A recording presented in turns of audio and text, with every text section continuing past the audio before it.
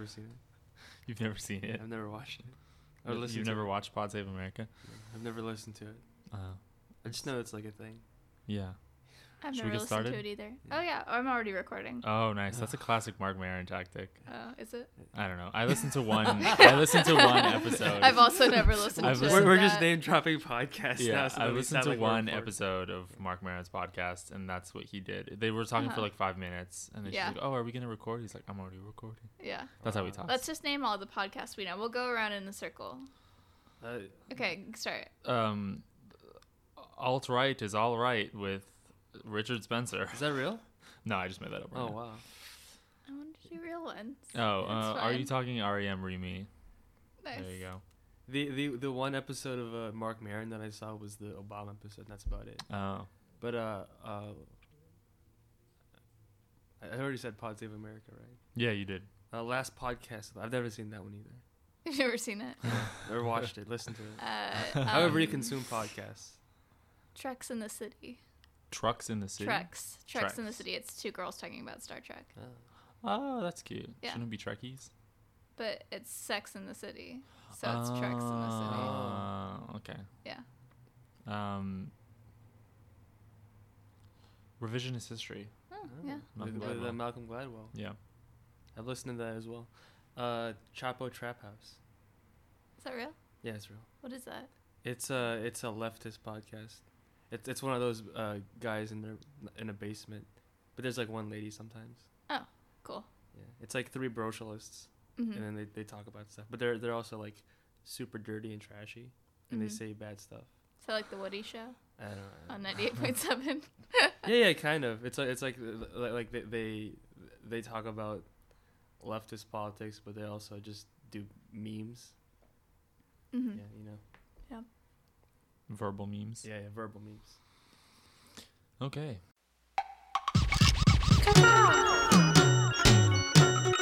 Authentic knowledge and feelings. I feel it. Yeah, I know where you're going with this. You want a little clip that makes everybody laugh and feel good. You know what I mean? Instead, it's like, whoa. But I'm really not funny. No. And we shouldn't have a podcast. Okay. Oh, Captain, my Captain.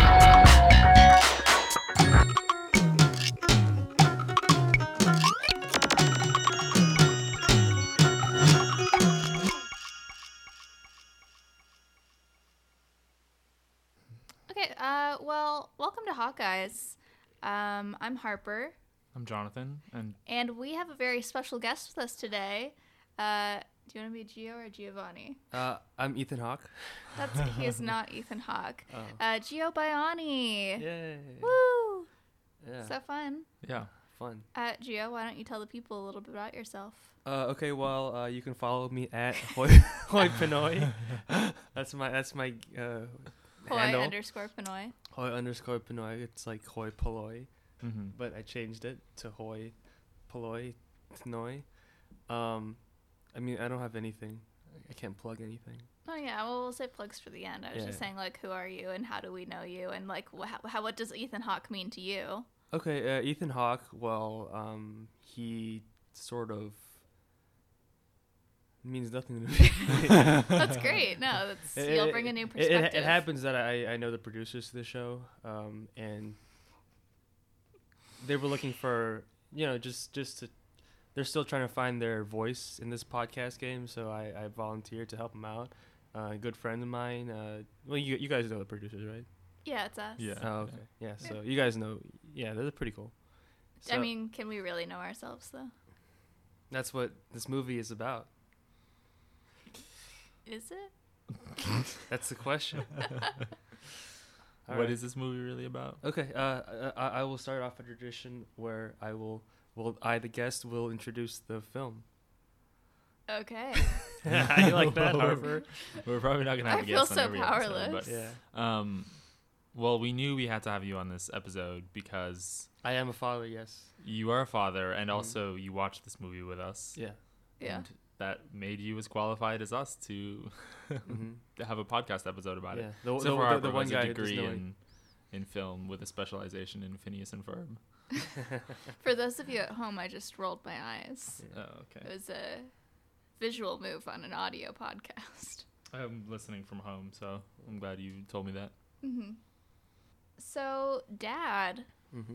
was released in 1989. Yes. Did you have a fact about 1989? That That wasn't about Taylor Swift. no. That was 4 years before I was born. Oh, okay. Well, 1989 was incidentally the same year that Dead Poets Society What? came out. That's crazy. Do you know what time of the year it was? That's a great question. I do believe the Dead Poets Society came out earlier in the year. Mm. But let me verify. All right, you Google Dead Poets and I'll Google Dad.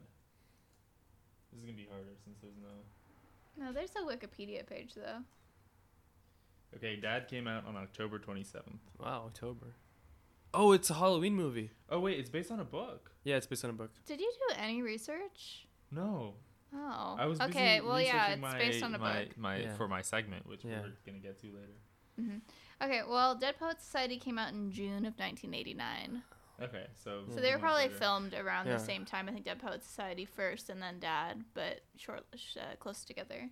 Well, for the folks at home, we tried to do a little bit of research for this movie, and we found like absolutely nothing. But there is one thing that I noticed about the film from my cursory glance is that it was directed by Gary David Goldberg. Well, let me make sure I said that right. Yeah, Gary David Goldberg, who basically created Family Ties, Mm. that sitcom with Michael J. Fox, where he plays a young Republican. I don't think I know it. Yeah, I mean. Yeah, it's kind of, well, it's like a very Oh, Spin City. Spin City also has Michael J. Fox, and Ah. I know that show. okay. Has Alan Ruck Yeah. from Ferris Bueller. Yeah, well, it's like a very 80s TV show because it was like, Reagan, and so they had this Reagan kid in there, and he was arguing with his parents who were, I guess they were boomers if he's a kid in the 80s. The parents are boomers? They're probably a little old. Wait, how old is he? He's like a teenager. Oh, then So yeah. he's yeah. a Xer, Gen X, right? right? Yeah. And then the Yeah. parents would be boomers. So it was like I think so. the whole TV show was, oh, he's a Gen X Republican and they're old boomer liberals. Oh, how fun! And Michael J. Fox. This is the started his young career there. Republican. Yeah, This is a different time. it was a different time when it was cool. Yeah. Well, Murphy Brown is on now, and that also has a young Republican on it. Murphy Brown's son is the conservative. Is the host of the conservative show on at the same time as her. Oh, So, like Archie Bunker. no, he's not. I don't think he's like Archie Bunker. He's not charming. Pretty hip. He's bringing. You don't think Archie Bunker is hip? No, I don't think Archie Bunker is hip. I don't know anything about Archie Bunker. He's What's- funny. Was it a show or something? No, it's a character. He's a character. He's a character on a show. Yeah. Yeah, on a Norman Lear show. Yeah. Oh, okay. The Jeffersons. What about the Jeffersons? He was in the Jeffersons. There was a. That's not true. That's not true. That was- Well, the people listening Don't probably the know Jeffersons more about. come to that show? yeah, it's a Yeah, spin-off. it's- That's what the joke was. Yeah. For our fans of the Norman Lear. The listeners Cinematic probably know more universe. about the Norman Lear cinematic universe. I than do love One so. Day at Yeah. a Time. Well, actually, It's a good show. talk about cinematic universe. I mean, Oh, it basically okay. was, Mhm. TV then was like spin-offs to spin-offs to spin-offs. They love that shit. Yeah. Didn't MASH have like a bunch of spin-offs? I Or don't just know. Cheers? I know that Frasier was a spin-off of Cheers. Cheers. Cheers, which Yeah. Ted Danson was Which on. Ted Danson was on. Yes, Bringing it we're back. bringing it back to Dad. Ah. Okay, let's talk about Dad. this movie. So Yeah.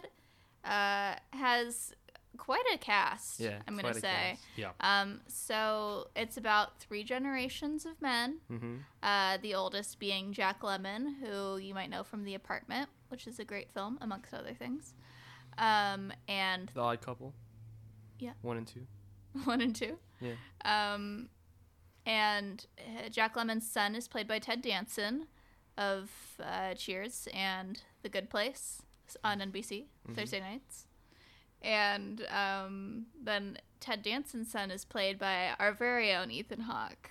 The reason we watched the film, Yes, the reason we watched the film. unfortunately, he didn't have that big of a part in it. That's true. Yeah. Yeah. Because the poster, it's like, oh, this is 3 Uh-huh. men, and you Can think we like, talk about the poster for a second? sure. Can we Love it. Can we talk about the tagline? Because it's pretty good.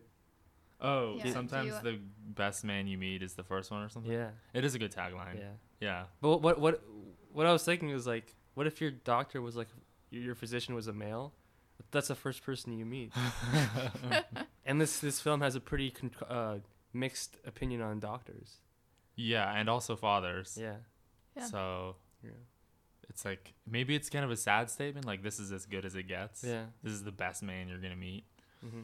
Are you gonna talk about fathers now? Are you gonna go into Stephen Molyneux rant about? Do you know what that is? No, I don't. Alright, never mind. Okay. Yeah. You don't have to talk about him. He's not a good person. You're just not a good person. No, Stephen Molyneux is not a good person. Oh, is he a listener of the show? Hopefully not. He's one of the voices of the alt-right. Oh, Stuff. okay. Is he gonna like Twitter dox us or something if we say bad stuff about him? No, he's gonna talk about the degradation of the family and how women they don't have like mother and roles or whatever. Oh, Great. okay. Yeah, I Fun. love being a woman in today's America. yeah, Yeah. that's true. You have a podcast. That's true. I do have a podcast. No women before the '80s had podcasts. Fun fact. Yeah, that's the 19th Amendment that legalized women having Women podcasts. And Kanye just said he wanted to repeal it. So 13. He said the 13th. And I was just trying to be Yeah. just trying to be topical. Oh, okay. We're really dating this podcast now. Yeah, I know. Because No, I well, talked that's about fine. Murphy Brown and The Good Place. That's and what you I talked love about listening to Kanye. podcasts.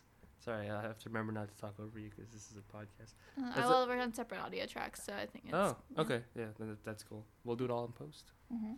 But that's what I love about podcasts. Sometimes it's like they date themselves really quickly. 'Cause, I mean, you have to be topical at a podcast, but Yeah. it's the first thing that you figure out when you go through like an archive. It's like, oh, holy shit! Remember when all those people were talking about Clinton and I Trump? know, yeah. And you're like, oh my god. Yeah. Yeah, that happened to me.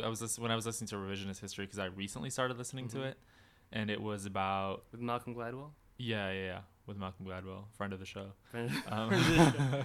Everyone who makes a podcast is a friend of the show, unless you're like some alt right punk. Yeah, But- like Malcolm Gladwell. No, but there was he was talking about like a painter like a woman who's a painter and how she like almost broke the glass ceiling, but then she was sort of she broke the glass ceiling, but then she was held back like once she broke the glass ceiling. And basically, the I don't know very what end of the that podcast he was saying like, "Oh, I wonder how tough it's gonna be for Hillary Clinton like when she's president." And it's just like Yeah. awful. You see, this is why Hillary Clinton lost. Is because those liberal elites, they're so sure of themselves that she was going to win. And you know what? We showed her, didn't we? I think Malcolm Gladwell is the reason that Hillary lost. Yeah. Specifically. Because the Heartlanders were listening to the revisionist history and they're like, God damn it. It's very interesting what you have to say, but I can't believe you would say that about Hillary. Okay, so Dad. Yeah, Dad, I'm sorry. No, this is fine. 1989. Gary David Goldberg, as we said. Yeah. Family Ties. And we talked about Ted Danson, Jack Lemmon, and Ethan Hawke. Yeah. Yes. So should we discuss a little bit what the plot is? Yeah. For the majority of Americans who have not seen this movie. Yeah. Yeah. So, Jack Lemmon, his wife is played by Olympia Dukakis, and Related to Michael Dukakis. Yeah. Yeah. and fact. they call each other father and mother, which is, some people think that's weird. I think it's kind of sweet. I think it's just because my grandparents called each other mom and dad. But yeah, so mother has a heart attack and is in the hospital, and Jack Lemmon. She has a heart attack in the Ralphs Yeah. Yeah. when she's haggling for Yeah. fish or something. No, it No, was like pork yeah, chops. it was pork chops. Pork chops, right? Yeah, Pork she was Come haggling on. for pork chops, and she had thought you took notes. No, I have this written down. Hold on. They go to they Hold like on, took there's the coupons most and important shit. thing that I wrote down. Something about Ralph's double coupon. They used to have that in any case. They used to have the Ralph's double coupon thing, and now they don't Yeah. anymore. Yeah. It's a good deal. Oh, we really dated ourselves there with the Ralph's coupon. Ralph's is an institution. Yeah. So Jack Lemmon's character is really dependent on his wife. As he's gotten older, he's gotten less active and less involved in reality, basically. And she's really taken over, taking care of him and all in the household. And when she's put in the hospital, then their children, a daughter played by Kathy Baker and Ted Danson, the son, Kathy Baker. have to come home and take care of the father. Right. And Ted Danson's character, whose name is John, is high-powered businessman, sort of stiff and distant. Comes back to try to rebond with his dad, named Jake. Jake and John. Wow. Jake and John and Billy. Billy is character's Ethan name, Hawke's played by character. Ethan Hawke.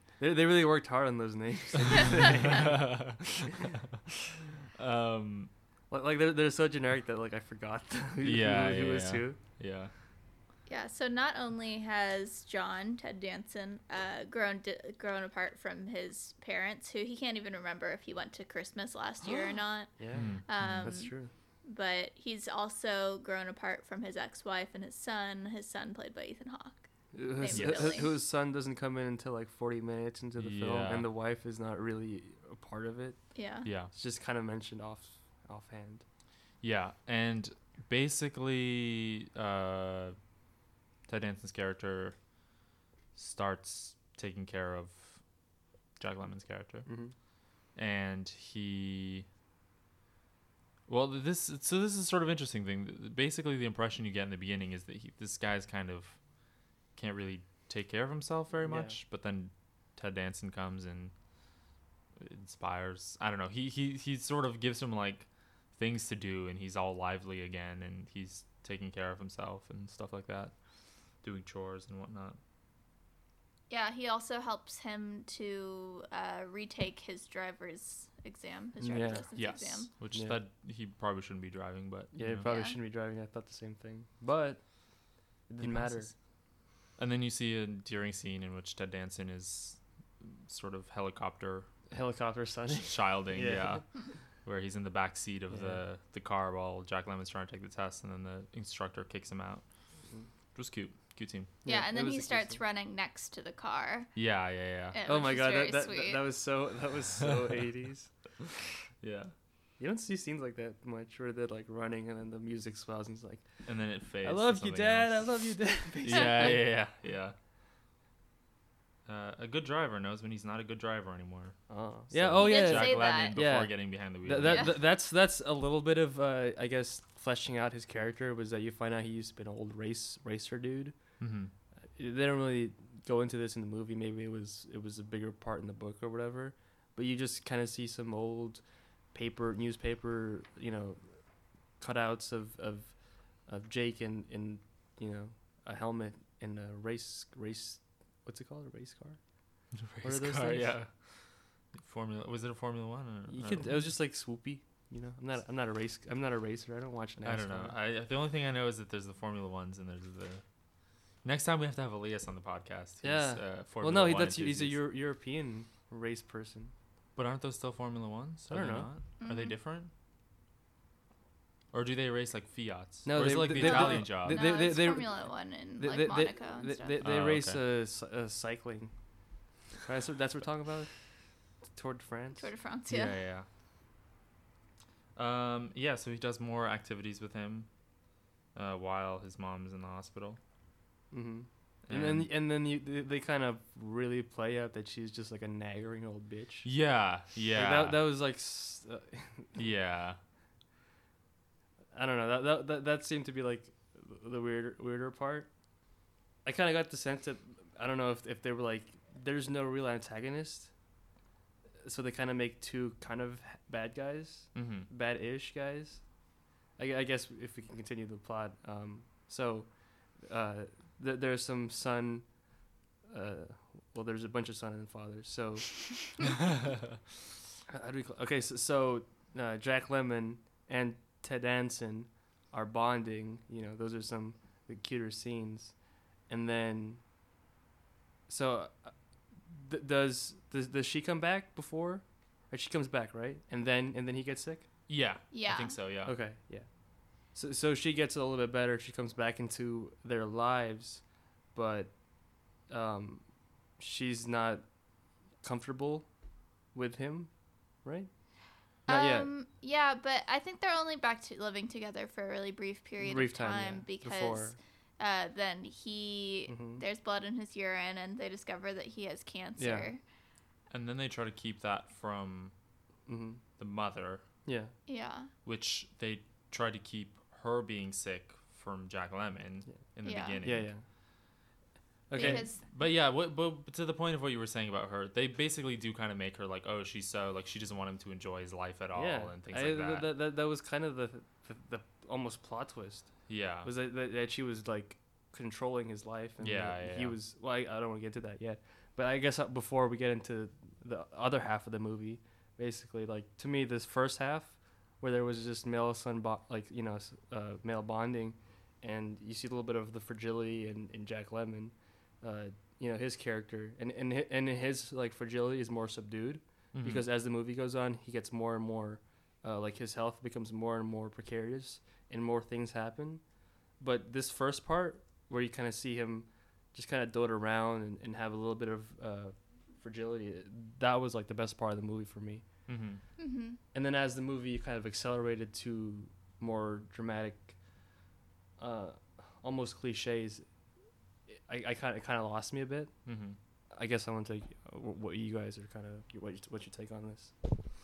Yeah, no, it makes sense. I think that I agree that the best parts of the movie were like when you see Ted Danson and Jack Lemmon like bonding and stuff like that, and then the stuff where they have her be kind of a antagonistic character just doesn't really, just feels a little cheap and unfair, you know. Yeah. Okay. Well, I'll say more. A lot of the material that Jack Lemmon has is like he plays it really well. Like the best scene to me was kind of the first time they go to the hospital, because I don't know, every other time it kind of loses like some of the dramatic elements to it. But the first time he goes there and he just like hugs him, and he's like you see like the weakness there, and then you see Ted Danson start to kind of be really vulnerable. That was like the best part, where they just like, what was the quote? You guys took notes. It was like, kids hug, Oh yeah. He says, "John, I see men now. They hug. We never hugged." Yeah. And then Ted Danson says, "Want to try?" Want to try. And then they hug, and it's very sweet. It's very sweet. It is sweet. Although I will say that a lot of that bonding stuff is a little bit much for me. I think it got to me. It got way too much. Like especially the scene where they're playing catch. Yeah. Like he's like a 40-something-year-old man. Yeah, and he's a fucking 70-year-old. Yeah, and they're playing catch out on the front lawn. Yeah. The catch thing, I was expecting like Ted Danson and Billy to do. That'd be them. Yeah. But it's like the fucking aging, dying father is playing catch with. What? Yeah, I think a lot of the stuff with his health doesn't make a ton of sense. Like you don't really know, because he's just so sprightly and then he's like really frail. And I know that health can be kind of, but it does feel a little bit like what is really going on with him. Yeah, it's inconsistent. Well, he didn't have like the physical symptoms though until like halfway through the movie. So at the beginning of the movie, he was like physically like actually fine. It was just that mentally he had like totally regressed to this place of being like subservient and submissive, just not really actively participating. But also I guess this kind of goes into the whole control thing, but the first scenes he seemed some of the most frail, I guess, like when he just didn't really have control. Yeah. And that also I guess is a little feather in the cap of Jack Lemmon's acting. Yeah. Where like just the first scenes where you establish the character and he just kind of shuffles. He doesn't say much. There's not a lot of lines at the intro. Yeah. You kind of get the characters really well. They just kind of like look at each other. Right. And then like the first line is like, "Oh, there's a sale at Ralph's." Yeah. And then nothing for another couple minutes. Then the next line, but the whole time they're just kind of walking, and then in the body language you kind of you get the whole relationship between the two, and then the next line is like, mother saying, "I want those pork chops. Give me those pork chops. I want those." And the guy's like, all right, here you go. And then Yeah. boom, she's sick. She Yeah. gets a heart attack or something. Yeah. She gets a heart attack in the store, in the Rouse, because Yeah. of double coupon day. It's too exciting. It's too exciting.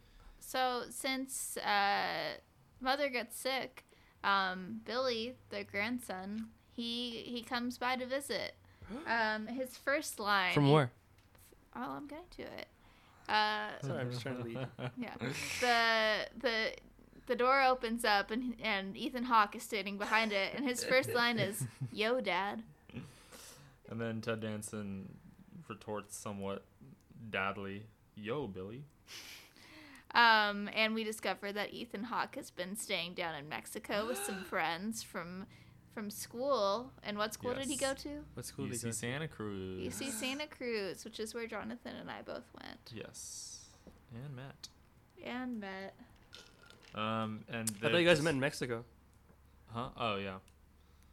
Yeah, No, they're just yeah. playing to the whole Santa Cruz is like loose and Yeah. wild. Loose and Yeah, wild. like Ethan Hawke has an earring and Just his one. hair is kind of long. Yeah. And he says stuff like "Yo, Dad." Yeah.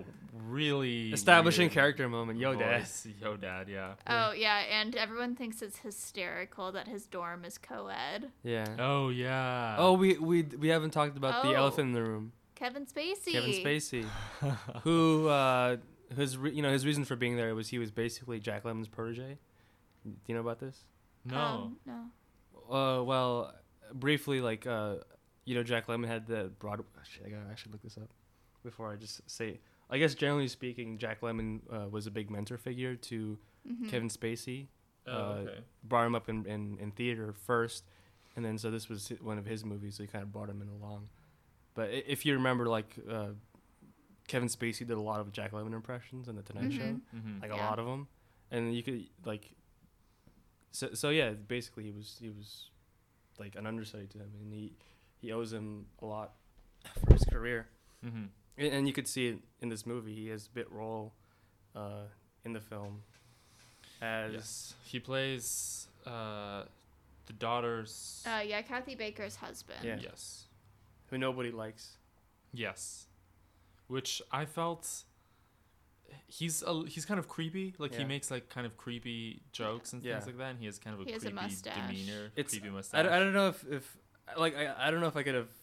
There's no way for me at this point to separate Kevin Spacey, Right, from the controversy Yeah, and From the his heinous actions. the heinous actions to the guy.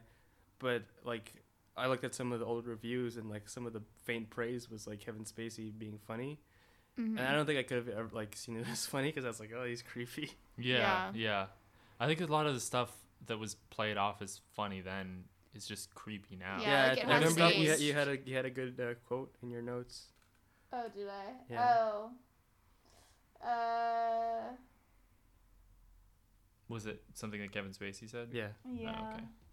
it was like you won't catch me, but like you won't Yeah. convict me with that or something. Oh yeah. I remember that. Oh, okay. So yeah, Kevin Spacey's character says, "No jury would convict me, John. Believe me."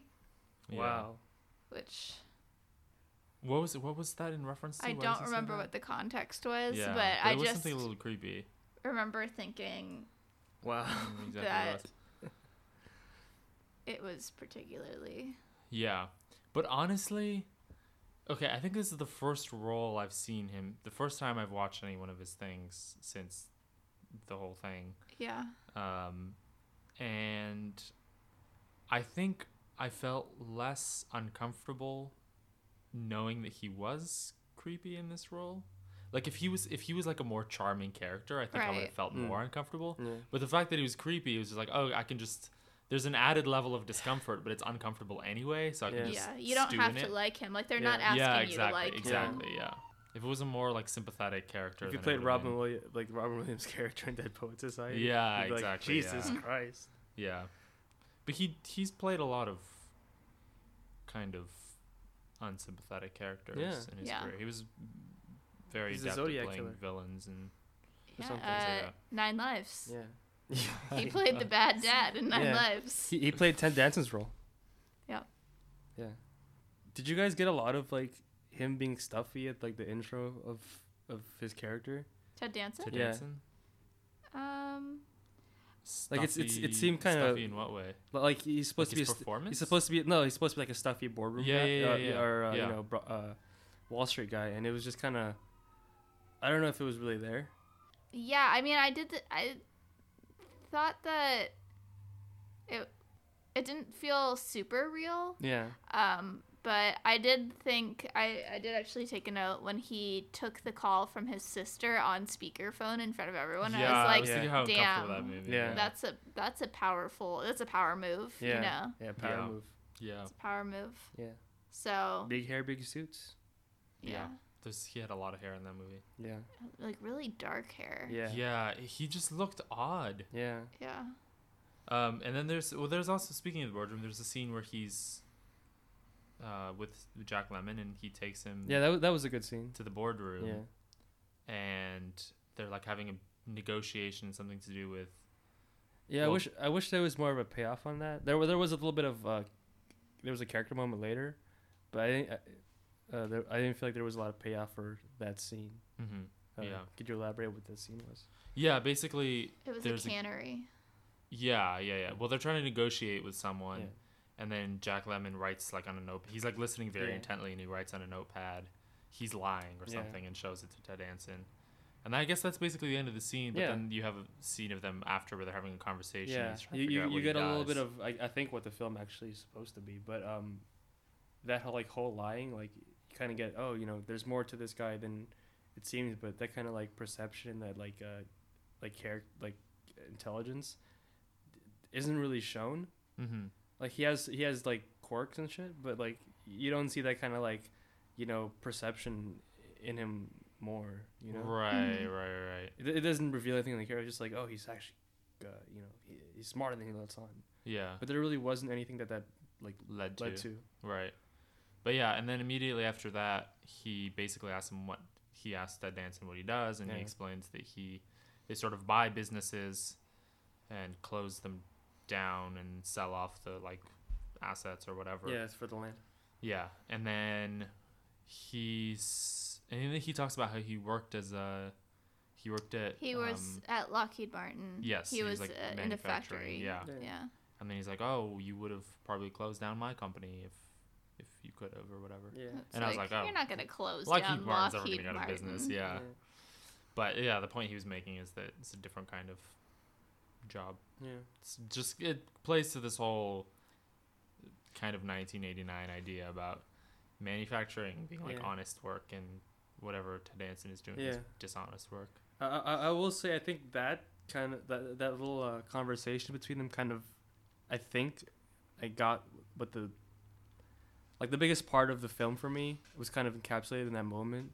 And what I see the film is like boomers meditating on their own like conscience.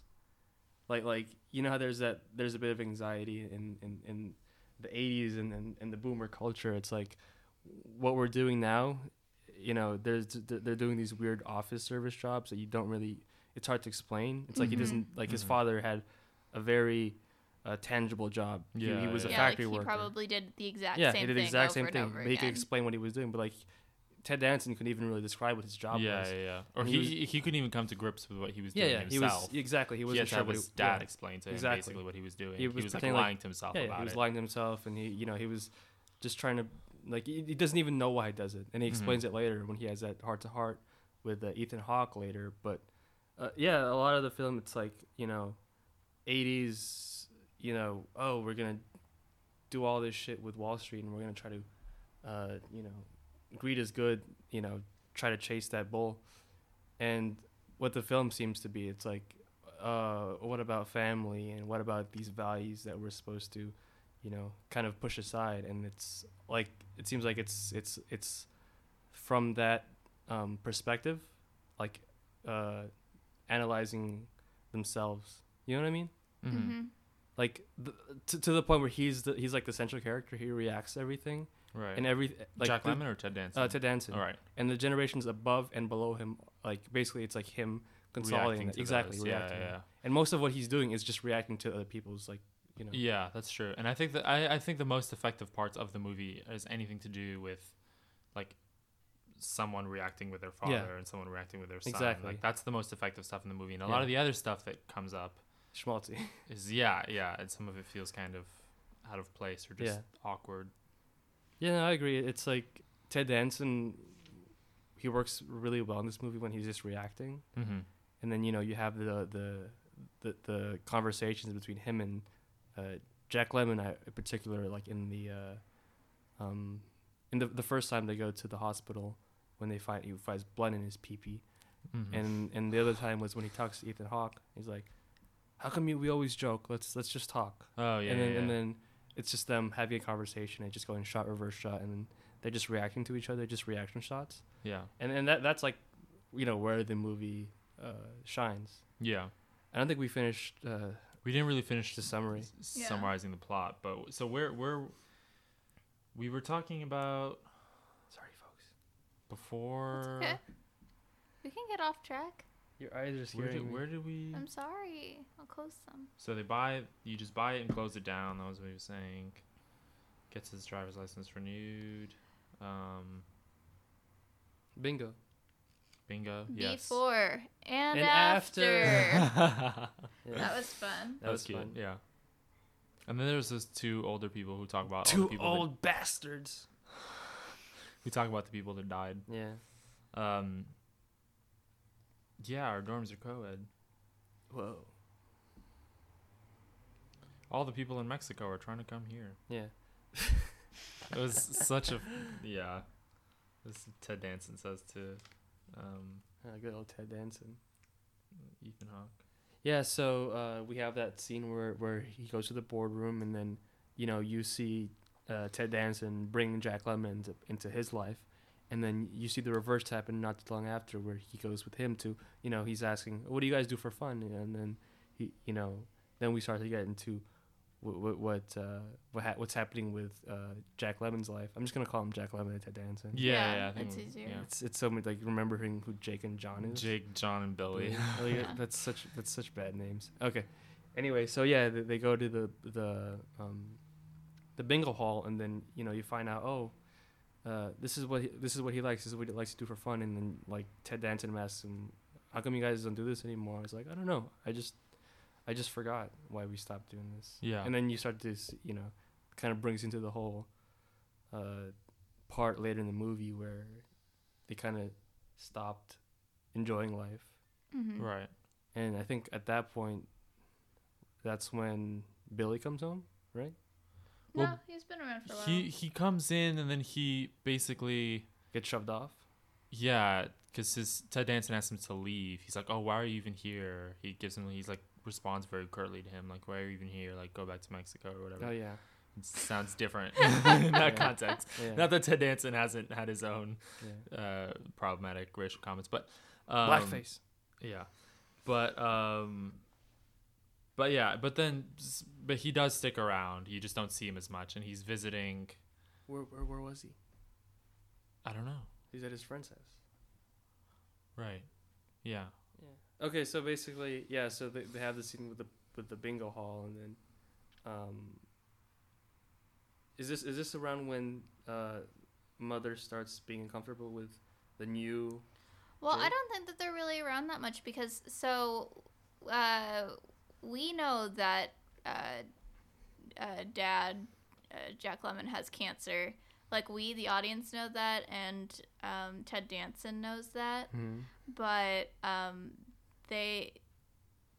Ted Danson doesn't want Jack Lemmon to know because Jack Lemmon has a Right. paralyzing fear Right. of cancer. Oh, that's the payoff of the bingo hall scene. Now that I think about it, Yeah. because he talks about somebody else, right? The guy says, Mhm. "Oh, have you seen Betty and Mildred or whatever the fuck old people names?" And he's like, "Oh no, they're dead." It's like, okay, and then Ted Danson's like, "What the fuck?" You know, he gets all mad, and then Jack Lemmon. I don't know if you listeners at home know old people. They're pretty upfront about death. Mm-hmm. Yeah. I found that, and you could tell like there's a generation, or maybe the age thing where Yeah, it's like, just you could see Ted Danson is uncomfortable with Right. the concept of dying, and then Jack Lemmon's like, oh, they're dead. How about that? But he does have a fear. You find out he talks about cancer, and he's like, oh, that's a killer. Yeah, Right. yeah. That's earlier when Olympia Dukakis is in the hospital. He doesn't want to go visit her because he's like, or they don't want him to visit her because they don't think it'll be good for him. And they just tell him that she's sick. They don't say specifically what it is. Yeah. And he's like, oh, it's not cancer. It's a Yeah. killer. Yeah. And so that's like the first time that we see that he has this real fear of it. And Ted Danson gets a grasp on that. And so when Jack Lemmon is diagnosed, the doctor tells Ted Danson, and Ted Danson says, just don't tell it's him. cancer. Yeah. Tell him that there's something going on, but don't use the word cancer Yeah. because The C word. yeah. And against Ted Danson's wishes, the Dr. Santana does Dr. Santana tells Jack Lemmon that he has cancer, and then his character goes completely catatonic. This is Yeah. where the movie gets kind of weird. Yeah. He He becomes a vegetable or a fruit, a lemon. Sorry, you can cut that out. Yeah, and so Ted Danson is furious, and he goes to like the hospital manager, director, or whatever, and demands that he gets another doctor for his father, and he's refused. And so then he just picks Jack Lemmon up in his arms and carries him out of the carries him out of the hospital. hospital. Yeah. Oh And God, the that music scene. like rises up behind him Yeah. as he triumphantly carries his father out of the hospital, and like Entirely the dumbest unnecessarily. move. Yeah. Yeah, it's It's- so. You shouldn't Hey- probably handle a frail person that way. No, but he could have Yeah. done. He, especially in a he coulda place killed where his there are father. like Yeah. wheelchairs, stretchers, anything you could use, Yeah. whatever. yeah, he's an old person. He who literally is- says he's in shock, and then he picks him up and fucking carries him. Yeah. Jesus Yeah. Christ. Yeah, it was very Like silly. we know he's on medication as a fact, and then he just kind of just takes him. Like, what the hell? Yeah. It's so crazy. Yeah, so then he takes him home, and he tries to take care of him there at home. And it's just the two of them. Kathy Baker takes Olympia Dukakis to stay with her for a while, but so it's just the two of them at home. But Jack Lemmon is so far gone. He's just terrified of everything, Yeah. and Yeah. he's basically non-responsive. yeah. And so Ted Danson has no choice but to bring him back to the hospital. Like a few Well, what days it is later. that I think the director says, "Oh, like we're not supposed to do this, but there's a doctor who we think might be a better fit." And so Yeah. then then there's a scene basically. So he comes back, he wakes up like in the hospital under the care of this new doctor. I don't remember his name. Yeah. And all the nurses like come running in and start clapping when Yeah. Jack Lemmon wakes up. The- and he the- wakes Oh, but up. this is like months have passed. Yeah. You kind of Right. skipped over that. Yeah. He's in a Right. coma, Yeah. Right, and yeah. months have passed. Yeah. Yes. He's also noteworthy. He's like the only other person of color in the movie, but between an earlier nurse and now he's like jovial, black man. The Like, doctor? Yeah, the The new doctor. doctor, Those yeah. are the only two non-white characters. Yeah, yeah. Hey, 1989, folks. At least they were progressive enough for the black guy to be a doctor, Hmm. That kind of reminds me of an earlier scene, actually. When you talk about like he brings him home, I remember one of the other nicer scenes that I remember from earlier in the movie was the first time Ted Danson comes home, and he's taking care of father, and then he's just like, oh, go to bed, and then he kind of leaves him, and then he's like, he looks at him, and he's just like standing there, and then he starts to care for his father, Yeah, yeah. and yeah. then he ends up just decides to sleep next to him. Yeah. And that was a nice cute Yeah, little yeah. scene, one of the better scenes in the movie where Yeah. you just kind of have that kind of relationship. But yeah, Yeah, so months have passed, like you said. He wakes up, they all clap, and then the doctor says, he like gives some like Oh, God. technical Yeah. explanation Yeah. of what it could be, and then to Ted Danson, and then yeah. he's like, He says between you he's and losing me, an enzyme or something. I think it could have been the power of love or something like Wasn't that. caring. Yeah. Oh yeah. Okay, so this is another interesting thing. The whole time, even earlier, we forgot to mention like once they're bonding, there's a point where first he's like, I can only be here for a few days, and then he has that bonding moment. Going back to the earlier moment where I said he kind of he starts to change when he starts taking care of his father. Yeah. And then slowly he loses. Ted Danson's like I guess arc is he starts to lose. First he kind of caretakes him like a child, and then slowly he lessens his grip on him. He lets him wash the dishes, and then eventually it culminates in him driving a car. But where was I going with this? What was I talking about? You're talking about. I don't know. Harper, what was it talking about? How he had to. He said he could only stay for a little bit, but then Yeah. Okay, so he says he can only stay for a little bit. He says, I'll just stay till mom comes back, and then to the end of it, she's like, you know what, fuck it, I'm not going back, and he sleeps in the hospital. Yeah. That's kind of a big deal. Like he's Mr. Executive guy, and he, you see him in a scene in the hospital where he's writing notes and talking on the phone. Yeah. So, but like he basically just decides, fuck it, I'm not gonna go back to work, and sleeps next to his father. And then one moment he's like, John, what are you doing here? Or where am I? He's like, you're in a hospital. I said, I can tell. Why am I in a hospital? Right. And then that's when his character changes. Jack Lemmon's character changes, and then he becomes a weirdo. Yeah. Well, so yeah, he he's got comes a new home. lease on life. Yeah. Yes, he comes home. He wants to do all these fun things. He starts wearing crazy clothes and doing fun stuff. Yeah, this is where I was like, it kind of lost me. Weird, yeah. And this is where the sort of Twist. The sort of more antagonistic elements of the wife. come out, because he wants to do more like fun things, and she sort of tamps down on that idea. And this is basically the first time they're really together. You see them much together since the first scene, which is like very brief. And so you get to see more about the dynamic between them. And she has a sort of controlling nature, and all the kids are like, oh, like just let him, let him do the things he wanted to do. And she's like, no, he's not, he can't do that. He can't. Yeah. And you're sort of like, okay, well, she's this kind of person. Yeah, but I mean, you have to imagine like she's like lived with him for 60 years or something. They do make her a little bit more sympathetic towards the end. Mm-hmm. Yes. But first she comes off just as a horrible bitch. Yeah. You know? And then, so what happens after that? There's a couple of there's a fashion show. Yeah, there's a fashion show montage. Right. Because Ethan Hawke and... Oh, we forgot to mention an important part of Hawkeyes is that, Ted Danson's like, go away, kid, go back to Mexico. And then you think we're done with him and no more Ethan Hawke. But then he goes, one of the times where he's still comatose, he goes back into the hospital and he finds, Billy there. And he's like, what are you doing here? I thought you left. It's like, I've just been staying at a friend's house, and every time you're leaving, the nurses call me and I come by and visit him. Like, oh God. Yeah. So Ethan Hawke is still around.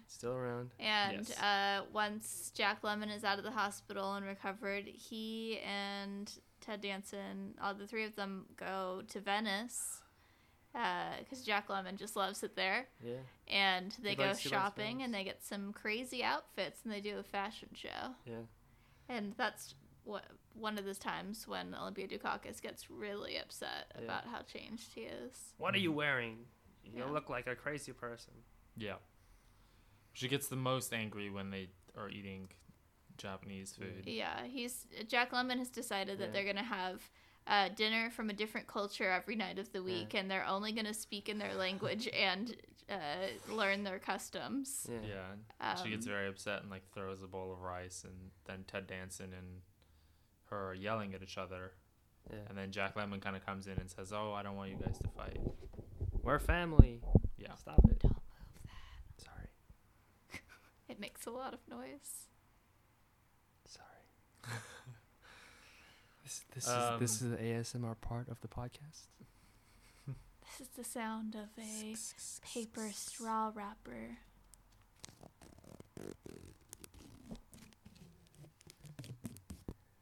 This is a Target app coupon.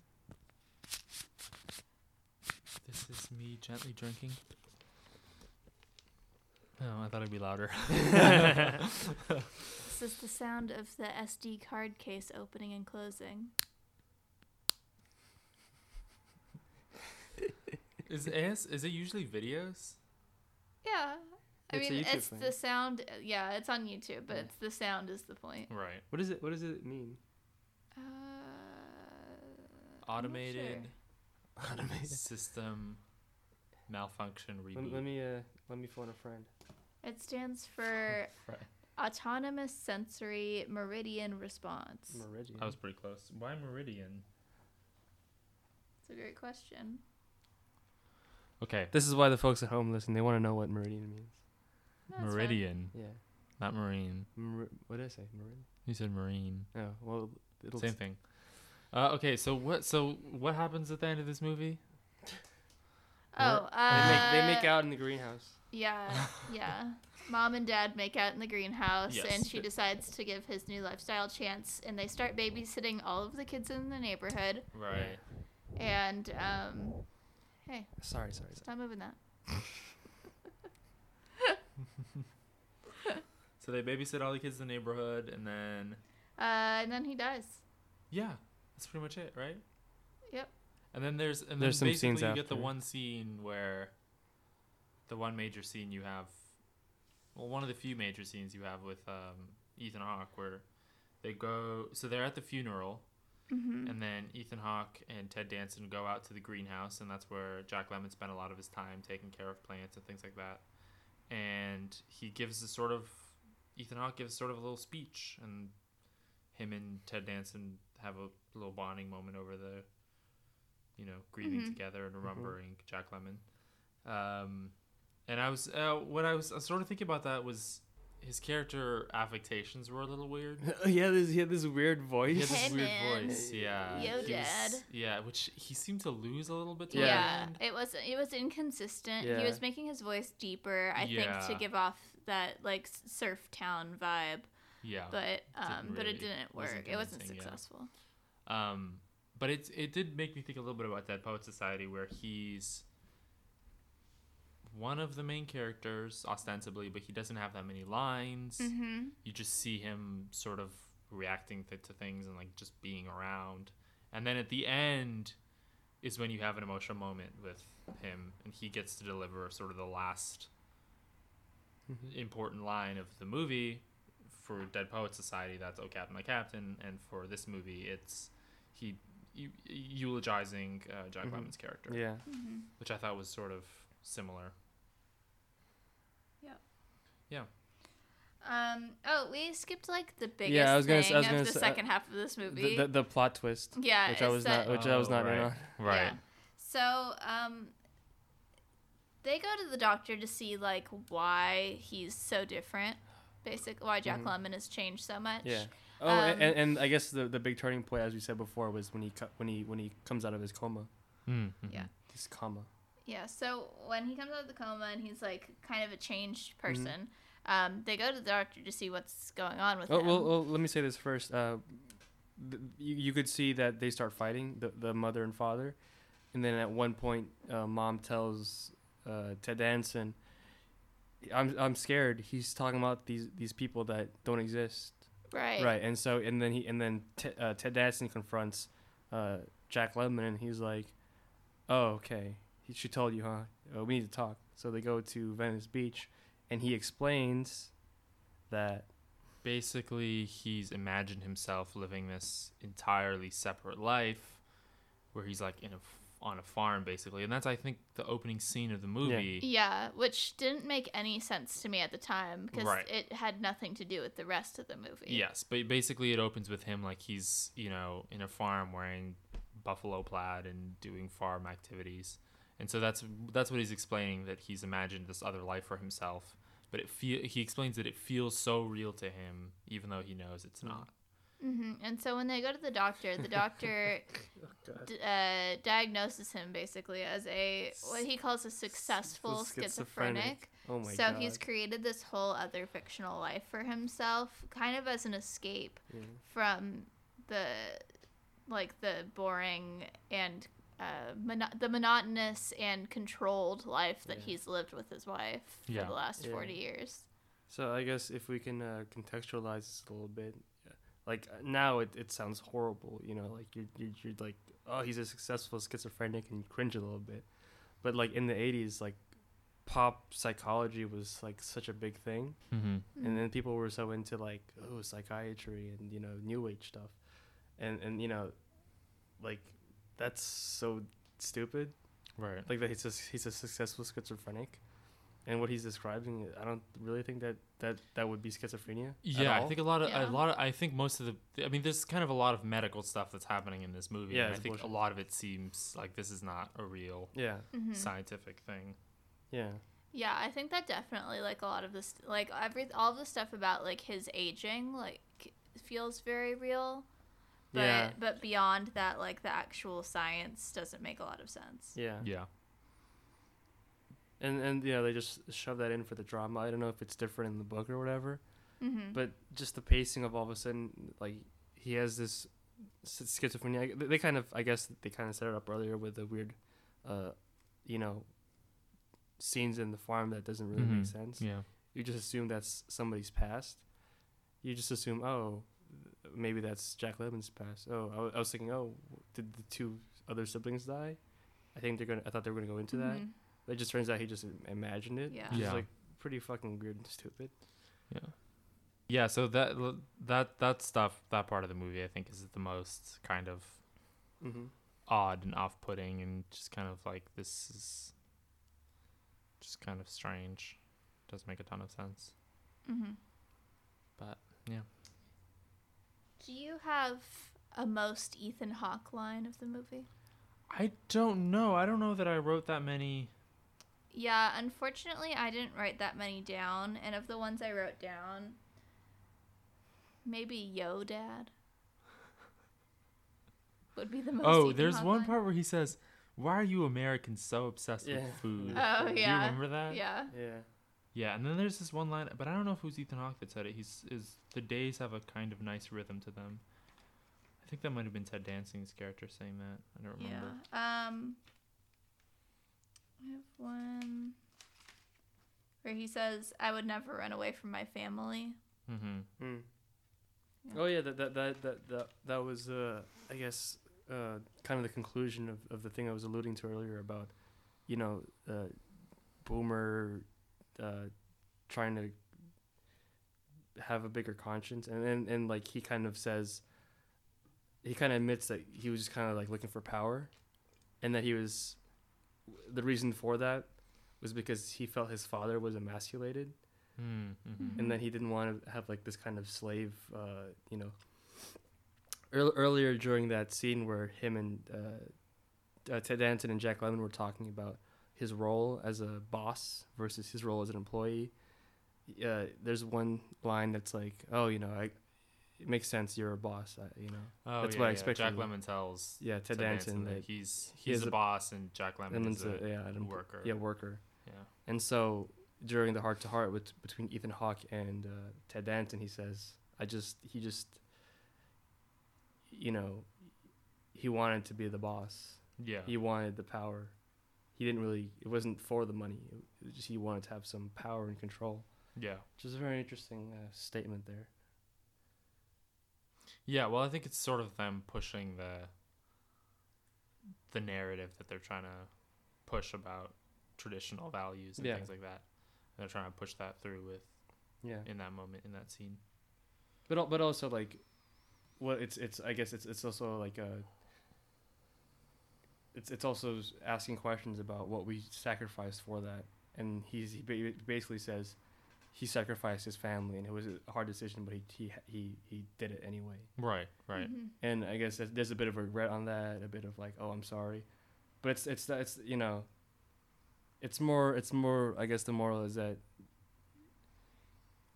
you know, you could sacrifice whatever, but if you come at the 11th hour, you can kind of reconcile. And that's the entire reason Ted Danson was doing everything, Mm-hmm. was Mhm. because he felt like he wasn't there for anything. Yeah. He wasn't Yeah. there for the two Christmases, and he was reaching a point of guilt because he wasn't there for his son, he wasn't there for his father, so he's you know, he's making up for that. And there's a scene pretty much where he directly says what you were saying, where Yeah. he's talking to his sister, and his sister Yeah. says, like, why are you the only one that's not accepted the fact Yeah, that yeah. he's going to die? Yeah.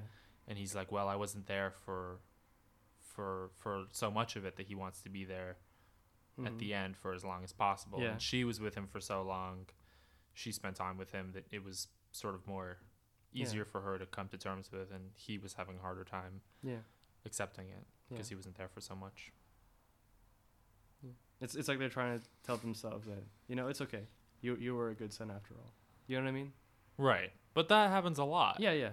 Yeah. I mean, that's like, I know. I just think it's interesting that, you know, it's like, you know, it's a meditation on themselves, right. which is what movies are. Meditation on themselves. Yeah. It's a meditation on our own culture. Yeah. Do you want to take a look at some reviews that came out at the time? Yeah, Sure, bro. yeah. Great. Okay, so Roger Ebert gave it 2 stars. Who's that? Roger Ebert of the Chicago Sun Hmm. Tribune? Times? I forget what it was called. I think it's Chicago Sun-Times. Times. Something. Yeah, he gave it 2 stars, and the first line of the review is, Dad is a case of a movie with too much enthusiasm for its own good. Which, would have to agree with.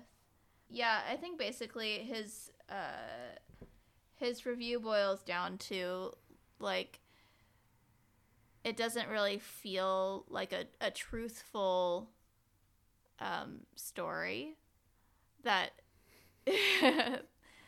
that, you know, all of the things that we found like hokey, like, you know, where they do that fashion show, Yeah. or, you know, all the things that kind of make this movie over the top. The Jack Horner score. Can we talk about that for 2 seconds? James Horner. Sorry, James Horner. Yeah, let's talk about the James Horner score. So many Jack Johns and James. Yeah. I'm Too many J tongue is names. tied. And I'm glad they gave Ethan Hawke Billy. Cause because his name was like James or something, I would not be Yeah. able to keep it straight. Yeah. What's Kevin Spacey's name? Mario. Mario. Oh, thank God. He looks like Mario with a fucking With the mustache, yeah. And his red overalls. Mm-hmm. And his hat that says M on it.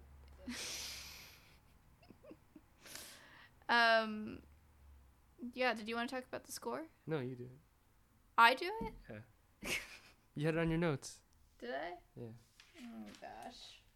Oh, I said the score is very heavy-handed. Yeah. Yeah, I mean, I think it was like kind of idyllic in that opening scene with the fake farm life. Mhm. All of those fake farm scenes have a very like idyllic sound to them. But during any moment of emotional or dramatic tension, the score really Yeah. rises up and it gets pretty loud. It leads with the Yeah. score. Yeah. One time, there's especially the flute. I remember specifically Yeah, you there were was like, a "That scene I was flute, like, though." that flute is so loud. Yeah. Yeah. It's really overpowering, and I think that maybe the movie would have been serviced by a more subtle score. Yeah. Especially because the movie is so unsubtle Yeah, Mhm. that it feels like you're really forced with. they're hitting you over the head with it. Yeah. I mean, I think there are movies like with very kind of directly emotional scores that work because the film itself is more nuanced. Mhm. I'm kind of thinking of like Phantom Thread. Uh-huh. Like the film itself feels like, I mean, it's a Daniel Day-Lewis performance, so it's very actory, but it feels like kind of a nuanced film. Mhm. And then you have this kind of bigger score, but it works because it's like playing off the nuance. Well, of the it's film. also a throwback, at least like in genre. Yeah, and- yeah, and yeah. Period piece. Yeah. We could talk a little bit about like the evolution of score and like the you know, the idea of it. Like, you know how a lot of modern films, like the idea is the score has to be invisible, Mhm. and also like, you know, like the idea is everything has to be invisible. Cuts are invisible. Score is invisible. Right. You could see that in like modern action movies and like tentpole films. And this is like of a different era where it's like Mhm. it leads with the score. You get the emotion. You hear the emotion first, and then they act after Yeah, it. I think similar with Dead Poets Society, where before that "Oh Captain, My Captain" scene. It swells. It doesn't swell quite as intensely as it does in Dad, right. but you know something is about to happen because Right, of that music, which has been used over and over in different parodies. Yeah. It's And that could become also iconic. like that could just be like where we are now. Like, you know, our own language of film is different than what was the language of film in the 80s. Mm-hmm. So like to us that's way obvious, you know. Yeah. You know, even of course even the contemporary people were talking about how like schmaltzy it was. Mm-hmm. But I feel like especially compared to the way movies are now, Right. where score really is super understated. Yeah. You know, it's like it's hard to remember a score unless, you know, it's specifically trying to be, you know, a throwback or a different kind of film. Right. But I feel like the only movies now, and they always did, but the only movies now that really use score to set up how you're supposed to feel are like horror movies. yeah, John Carpenter. Where they set up it builds to something and you feel the tension because the score is building up to it, and then something happens or something doesn't happen. That's kind of how that works. Yeah, I think one movie though that isn't a horror movie that uses score pretty successfully, that's kind of recent, I mean in the grand scheme of things, is A Single Man. Oh, okay, yeah. I think that came out in 2009 with Colin Firth, and that was Tom Ford's first movie. I think it's Abel Korzeniowski or something. His score, I mean, and it's kind of a similar effect to a score in a horror movie, because you know this whole time that you're building up to his death, and he's reflecting Spoiler on alert. Spoiler alert, sorry. Yeah. Spoiler alert, you know the whole time that it's kind of, well, you don't know, but the whole time it is building up to his death, and it's he's also reflecting on his partner's death, and the way that the score is used, it's very tense. And it does build, but in a way that feels natural. Yeah, but I think that also goes back to the point that Gio was making about the sort of throwback nature of it. I mean, it's not throwback makes it sound like it's diminutive, but like the way that it's kind of an homage to classic Hollywood filmmaking. Like I feel like Tom Ford constructed that movie as well in a sort of old Hollywood type of way, with the way he used the colors and the way he used the music. So I think that's similar to what Gio was saying about how the only times you see that them setting up the music is when they're doing it in that kind of way. I'm glad you brought up colors, because I don't know if you noticed this, but like the cinematography was very like flat, bland. You could tell that like the director's previous work was sitcoms. You know what I mean? It's very it's just utilitarian and boring. Yeah, like they didn't really use the space. Yeah, there was nothing cinematic about a lot of the shots. Right. Yeah, that's true. Like when we're talking about the best scenes in the movie, they're just shot reverse shot. It's just a dialogue between two characters, and then they're just reacting to each other. Yeah. Nothing cinematic, nothing dynamic. Yeah. So it's all just basically in the reaction, and then the music, you know, kind of gets in motion. Right. Yeah, that's true. Another review that came out of the time was from New York Times' Vincent Canby, who we also read one of his reviews last week. He says, any movie titled Dad with Jack Lemmon playing a lovable old codger of 78 would seem to be something to be avoided by everyone except charter members of the Jack Lemmon fan clubs of America. Charter members. It sounds pretty sticky. Wow. Which reminds me, I have to renew my Jack Lemmon charter. I have to pay the club dues. The club dues, yeah. But he does go on to say that Jack Lemmon does a great job. I think everyone agrees that Jack Lemmon was like, he's an amazing actor and did a great job. Reminds me of my grandfather in a lot of the scenes. Yeah, he really captured aging well, despite the material that he was given. I think he got nominated, or at least like some kind of award for makeup. Yes. Yeah. Which is deserving. Mm-hmm. Yeah. Is Jack Lemmon dead? Yeah. He's dead, right? He died a while ago. He died like 2001 or something like that. Early 2000. I know where he's buried. He's buried in the cemetery behind the iPic Theater in Westwood Village. Oh, the Westwood Cemetery or whatever. Yeah. Can we pause real quick? Yep. And we're back. Yeah. From our where did we leave? Oh, you were talking about how it reminds you of Your Oh, own was that an ad grandparents? break? That was sponsored by Sponsored by Squarespace. Please sponsor us, Squarespace. Yeah, I They would love sponsor that. it. Yeah. I would read that copy so hard. Yeah. Yeah. We could use Squarespace for our website Yeah, that's true. for Hawkeyes. Yeah. Yeah. I've been thinking about it. I gotta listen to a podcast that's sponsored by Squarespace so I could get a discount code. Oh, yeah, that's a What good will idea. probably be smarter is like seek a sponsorship first, and they'll give you like they'll probably give you a free Yeah, Uh-huh. free domain. Yeah. free domain. Yeah. Yeah. Well, So- free domain is included with That's true. Squarespace. But then Nice. you wouldn't be using like a a code. You would be sponsored, and then you Yeah. get money from them. Yeah, which would be great. That would be great. Squarespace. Squarespace. Yeah. If we say Squarespace enough, they'll like hear us. Yeah. Yeah. Or Warby Parker. Warby Parker. I'm yeah. nearsighted. I would love glasses. Casper mattress. Yeah. Casper mattress. Ships direct to your door. Hello Fresh. Hello Hello Fresh. Fresh. What's the other one? The Bowl and Branch. Bowl and Branch is another one. Yeah. That's the one where they send you like there's one that- ingredients. No. Bowl and Branch is sheets. Oh, sheets. That's right. Oh, are Yeah. you thinking of what's the one that's not Hello Fresh? If Blue it's an, Apron. if Blue it's an Apron. item that you can get at Target, but it ships to your door, it's probably a podcast sponsor. Yeah. MeUndies. MeUndies, exactly. Yeah. Made with Modal. Yeah. It's soft, presumably. I don't know. Yeah. And Um, such fun designs. Yeah. Okay. Well, they're not sponsors yet. Yeah. Soon. Oh, you know what we hopefully. should do? You know, we were talking about like getting interns for like grips just to hold our Uh-huh.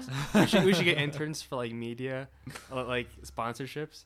Like somebody who wants to be an agent, like works for an agency. Like, Oh, this is Just- cold call companies. yeah, Yeah. just have them call for us and get sponsorships, and they don't get paid, but we do. Yeah, if you want to be Notice how I said we? intern for Hawkeye's Pod, no college credit or money offered. But just experience message with people who are experience. inexperienced. Exactly. Yeah. Just message Hawkeye's Pod. Yeah. Yeah. At Gmail. Instagram. We have a Recruit. Gmail, hawkeyespod@gmail.com. Oh, nice. I've had it the whole time. I just keep forgetting to include it. Oh, Yeah. I didn't know that. Yeah. We have an that's how I set up how I set up the Facebook page. I set something up using the. You Gmail. can't email suggestions though, because I suggested stuff and Harper was like, no, we're doing this chronologically. I have a plan. Yeah. Yeah. Well, we've already set up the premise. We can't really Yes. change it. Oh, You can for send those of you questions. who don't know, the premise of the show is that we are going through and watching all of Ethan Hawke's movies chronologically. Yes. And what did you say last week? You said we were Trying seeking to the seeking essence of the Hawke. truest essence of Hawke. Yeah. Yeah. And by the end, I'm gonna get a Hawke tattoo. Nice. Wait, are you serious? That's exciting. Like the bird? Yeah, like Okay. the bird. But it'll. Speaking of birds, is it time for Hawk facts? Caw-caw! Okay. This is a segment.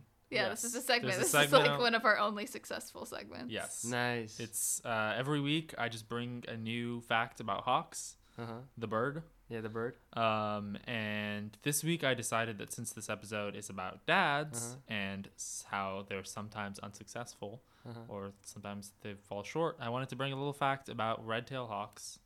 And Can I swoop you first? Can you? Yeah, go for it. Okay, so a little fun fact about hawks. Hawk insert fact. Yeah, insert facts. 2 days ago, we were at a trivia night, and then we had to figure out fucking football teams that won the Super Bowl. Yes. And yeah. one of our right answers were the Seattle Seahawks. Yeah. So we got that right. So we do Yeah. know our hawk facts. Yes. Yeah. As they pertain to football. Yeah. Take that, NFL. Yeah. Take that, Colin Kaepernick. Red-tailed hawks. No, we support pro. you. Oh yeah, Colin we're Kaepernick. sorry, we're pro NFL. Yeah, Nike's a sponsor. Come on. That would be so great. Yeah, we will get. a lot You of get money. free trainers. free trainers. Yeah. Yeah. Yeah, That's what they call it. She went Yeah. to Ireland, so she knows. yeah. And you went to Scotland, so you know. Yeah. Anyway, so fact about red-tailed hawks as fathers is that, as per the website animals.mom.me, so I guess it's mom.me. Where's me? I thought this was dad. Yeah, I know. That's the thing. Yeah. It's a dad fact, but for Oh. mom.me. Newly hatched red-tailed hawks are completely helpless, often unable to lift their heads for several hours. For the first 4 weeks, the parents feed the young hawks, called hawklets. That's cute. The male brings the food to the nest, and the female does the actual feeding. At 5 weeks, a hawklet can tear up and eat animals brought to the nest, and at 7 weeks, they begin to fledge. Once they fledge, the parents largely ignore them, leaving them to learn hunting skills on their own. So the fathers are not around much after 5 weeks, or a little after 5 weeks.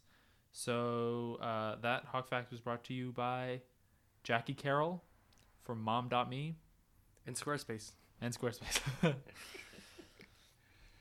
God, I wish. Wow. Yeah. So hawk dads are not necessarily the The best best dads. Yeah. but they're there. They bring the food in the beginning, Mm-hmm. And they are the bosses. They are the bosses. You're either a boss or a worker. You're either boss or That's worker, right. exactly. And Red Tail Hawks are bosses. Caw-caw.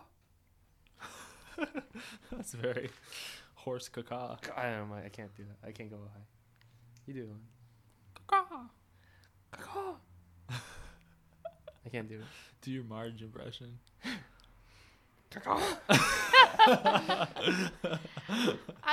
Hawks don't really do a caca. I have a hawk sound that I Oh, is that your opening sting? Like, no. That's too Stephen Colbert. But I plug it into oh, where are you? it's more of an eagle, really. Yeah. But it's not a very different sound here. If you were like a radio show instead of a podcast, you'd be like, "Welcome to the Hawkeyes podcast," and then like a bunch of noises. Wow. Yeah. So I plugged that noise in whenever Jonathan at the beginning of Jonathan's Hawk Fact. Oh, so it's Kind of it's like a screech. it's like a ree. Yeah. Yeah. Yeah, but so then I tried to do it, but I always sound like a cat or something. Like, do it? Yeah, I can't. that was Yeah, like it does totally sound like a cat. Yeah. Yeah. There's no way to do. I can't make my throat make that noise. Yeah. That's true. You don't have like hawk mouth. Mm-hmm. Well, should we take some time to think now that we've watched 3 Ethan Hawke movies? Well, Sure. you haven't. Have you seen Dead Poets? I've seen You've Dead Poets Society, Yeah. So, shall we? I don't know. Compare these films in some manner. Yes. In terms of Ethan Hawke performances? Yeah, Or just let's the talk. movies Yeah, we themselves? could talk about Ethan Hawke performances. Yeah. I think this was the weakest performance. Yeah. so I would far. agree. Yeah. Yeah, I thought Explorers was his performance. pretty was- solid child yeah. actor. Yeah, exactly. Have Yeah. you seen Explorers?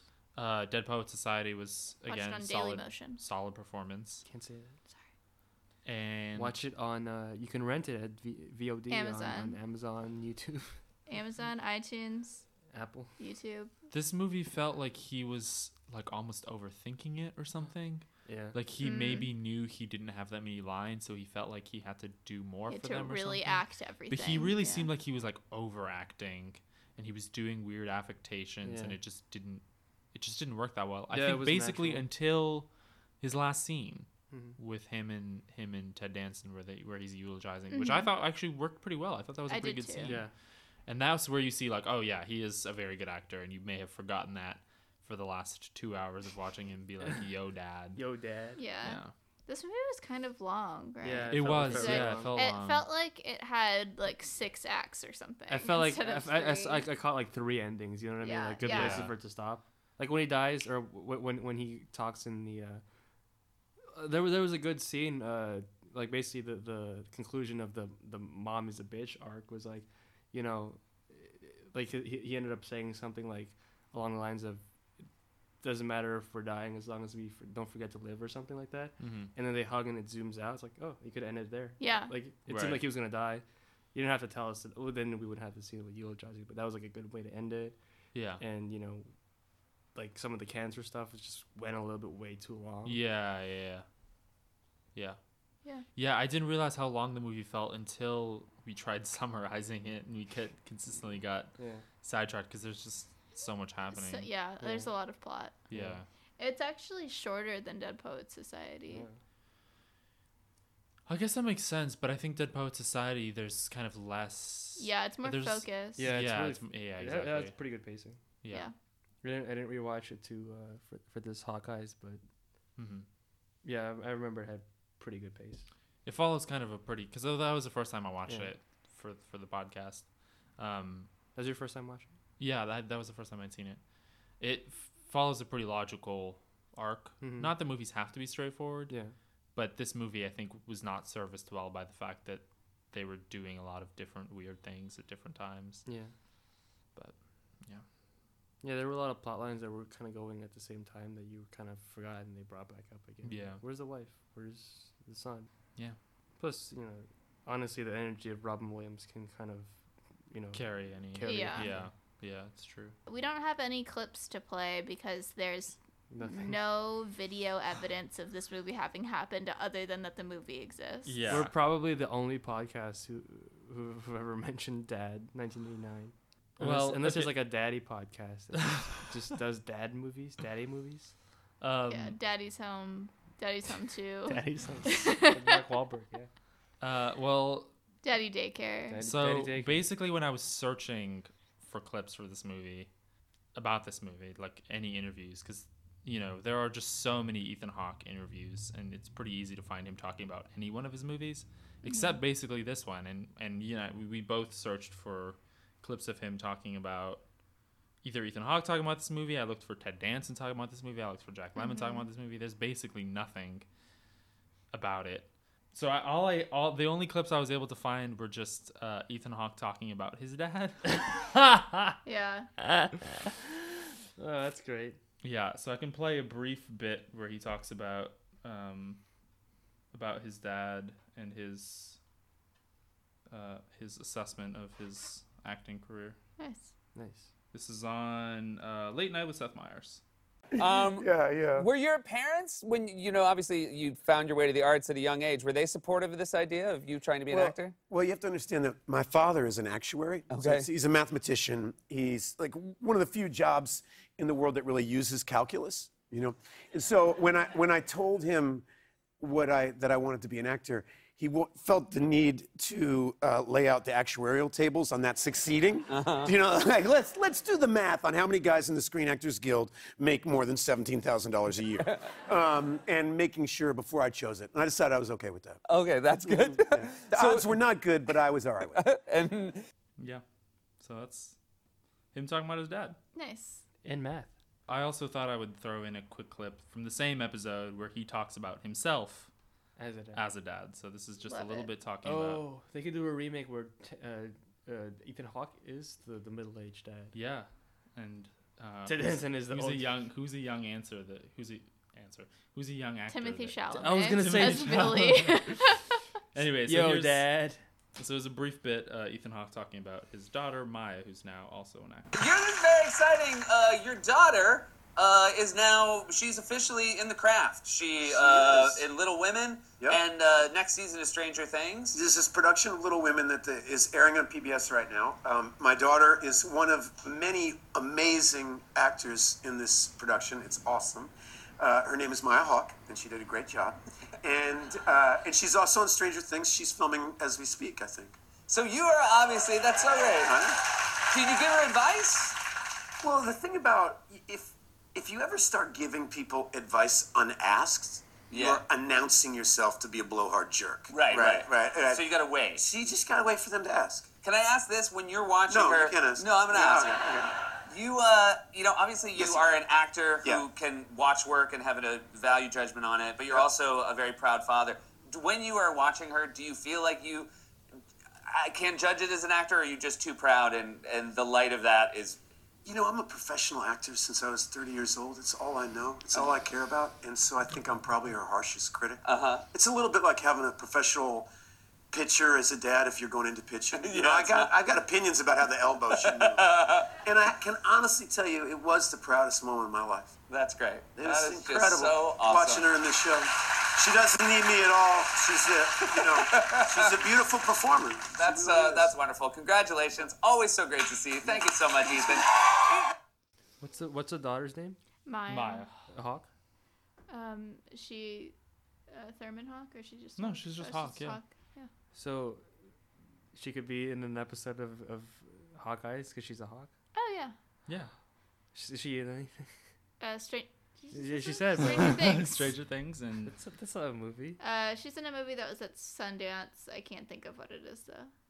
Okay. Or it was at TIFF. Well, if we could talk about Dad from movie that nobody remember, we could talk about it. Yeah.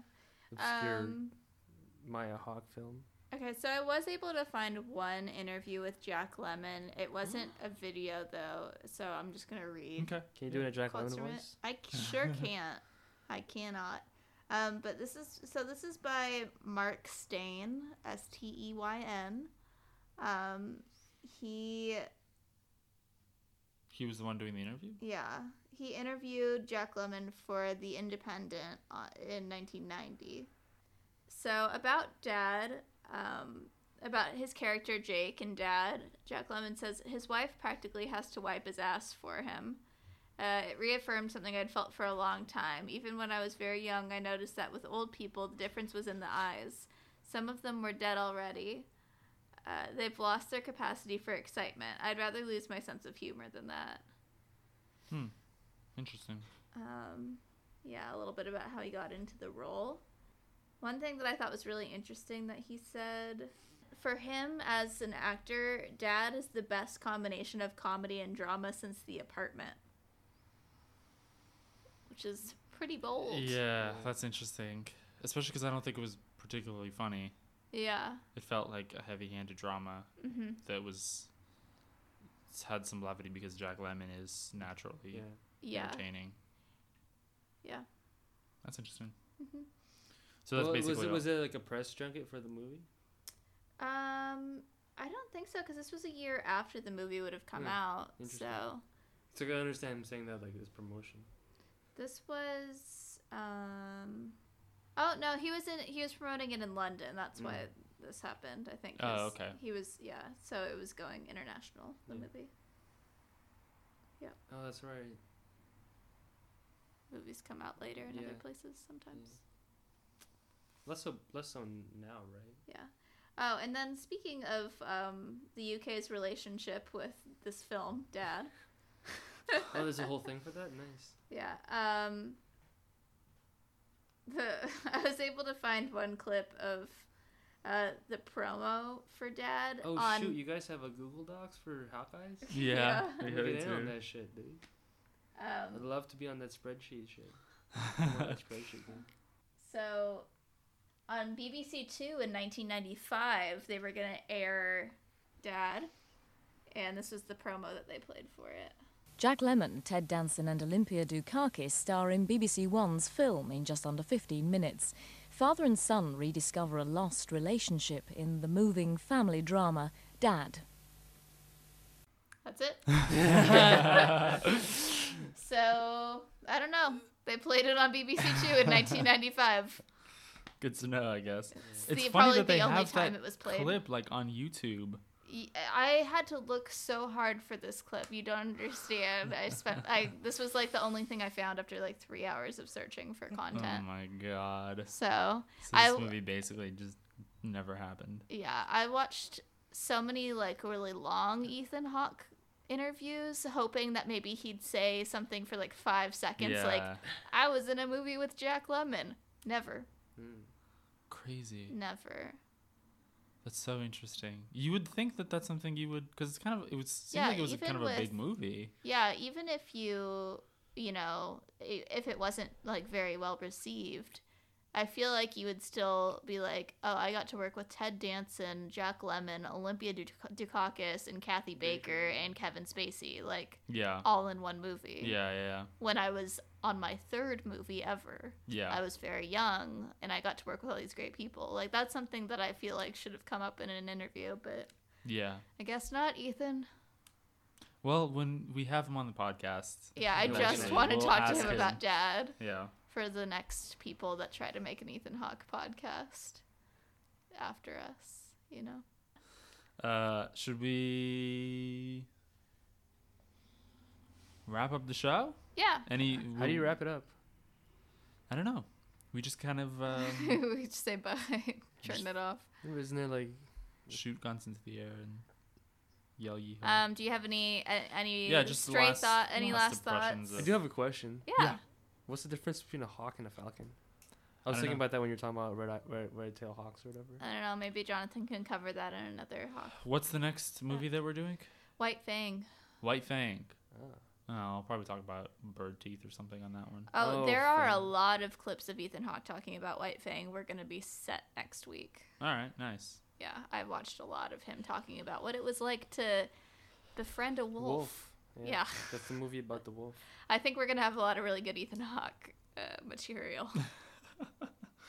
Great. Yeah. So, yeah. Any last impressions about the movie? I don't know the difference between a hawk and a fang to get hawk and a fang, hawk and a white falcon fang. to get back to your point. But I'll find out eventually. I'm at a certain point. There's 70 something At least 77. Ethan Of Hawke these. movies. Wow. So I feel like What by a the prolific actor. Indeed. by the time I get further on, I think by the time I at least get to, I don't know, Training Day, I feel like I'll know a substantial amount about hawks. So I'll be able to answer your question about the difference between a hawk and falcon. But I don't really understand bird classification, He just likes birds. Yeah. just like birds. And it's relevant to this podcast because Yeah. his last name is I Hawk. don't like birds. Oh, okay. Yeah. We've been Gio, over what's this. something that you're looking forward to us getting to in this podcast? Like, do you have a favorite Ethan Hawke movie? Reality Bites. Reality Bites? That's not too far from now. Yeah, it's not too far from now. Maybe not a favorite, but like I'm very interested in like that movie. It's an interesting movie. Yeah. Cool. Yeah, I haven't seen Yeah. it, so I look forward to I it. haven't seen it either. Oh, you haven't? No. Okay. So it'll be fun. Maybe Yeah. we'll have you back on for that one. Yeah, it's like a very quintessential movie. Quintessentially If you know what? what that means. It's like a It's like quintessentially it's like a quintessential generational movie. Oh, okay. Because it's about people coming of age, and it's like Ben Stiller. I think that's like his first movie or something he directed. Yeah, I don't know. Yeah. Cool. Anyway, yeah, I think it was kind of a big deal for people growing up. Nice. Yeah. And as somebody who grew up in the early '90s, you know, I knew that shaped me as an artist, and you know, As a now podcaster. that I have a child myself, you know, Uh-huh. Right. and you know to see their coming of age movies, I force them to watch Reality Bites, and I want them to conform to what my generation's values are. What's one of your child's coming of age films that Yeah, resonates with them? what is Jen's middle school, right? Whatever. 8th grade. 8th grade. Yeah, 8th grade by Bo Burnham. Great That's a movie. pretty like generational film. Yeah, I don't. I mean, yeah. I'm not of that generation, so, but it seems Yeah. like I saw the preview where he does a dab. Yeah. Yeah. That seems like something like generational. Uh-huh. And isn't it like just musing on what it means to grow up on this, you know? Yeah, kind of like to be an iPhone kid. Yeah. Yeah. Yeah. With the YouTube. I mean, an upcoming Ethan Hawke film was touted as a generational film. Which one? Oh, the 12 Years movie. Boyhood. 12 Years a Boy. 12 Years a Boy. By Richard Linklater.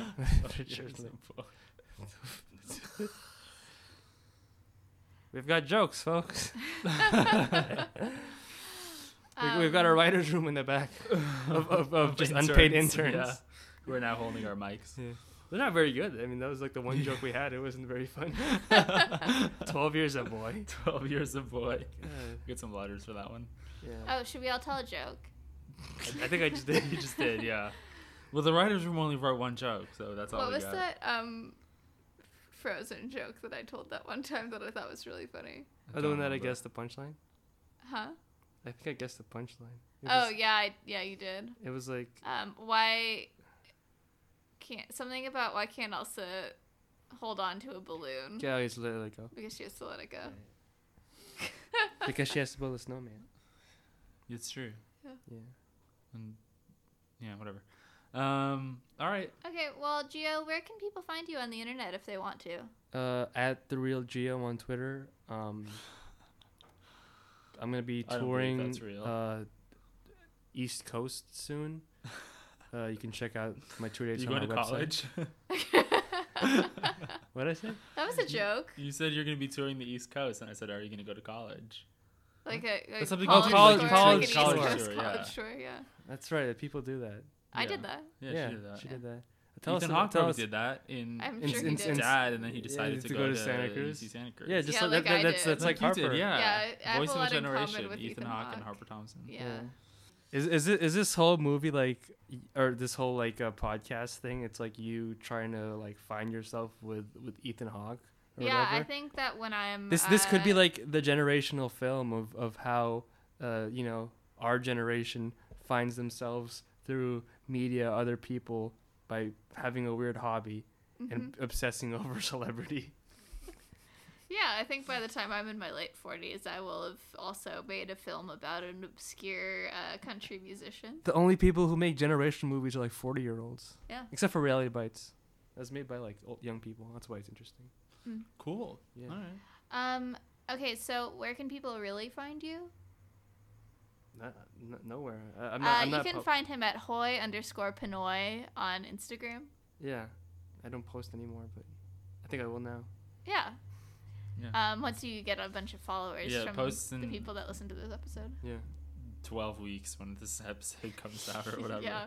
12 We're holding on to 12 these weeks for of a while. 12 weeks of what? 12 weeks of Pinoy. Yeah. 12 weeks. Jonathan, where can people find you?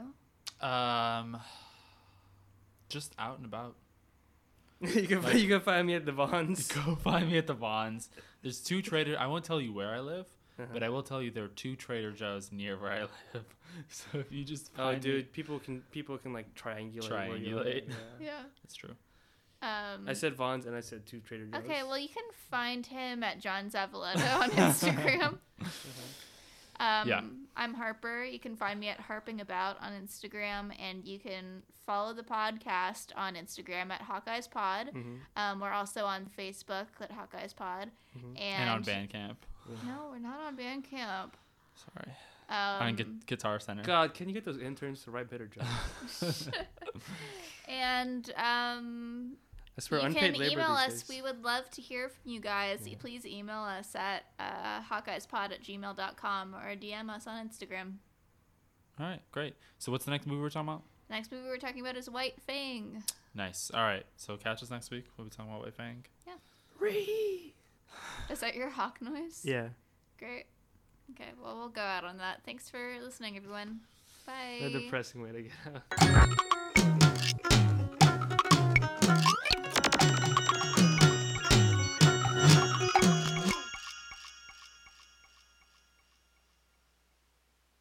This episode was produced by Harper Thompson and myself, Jonathan Zavaleta.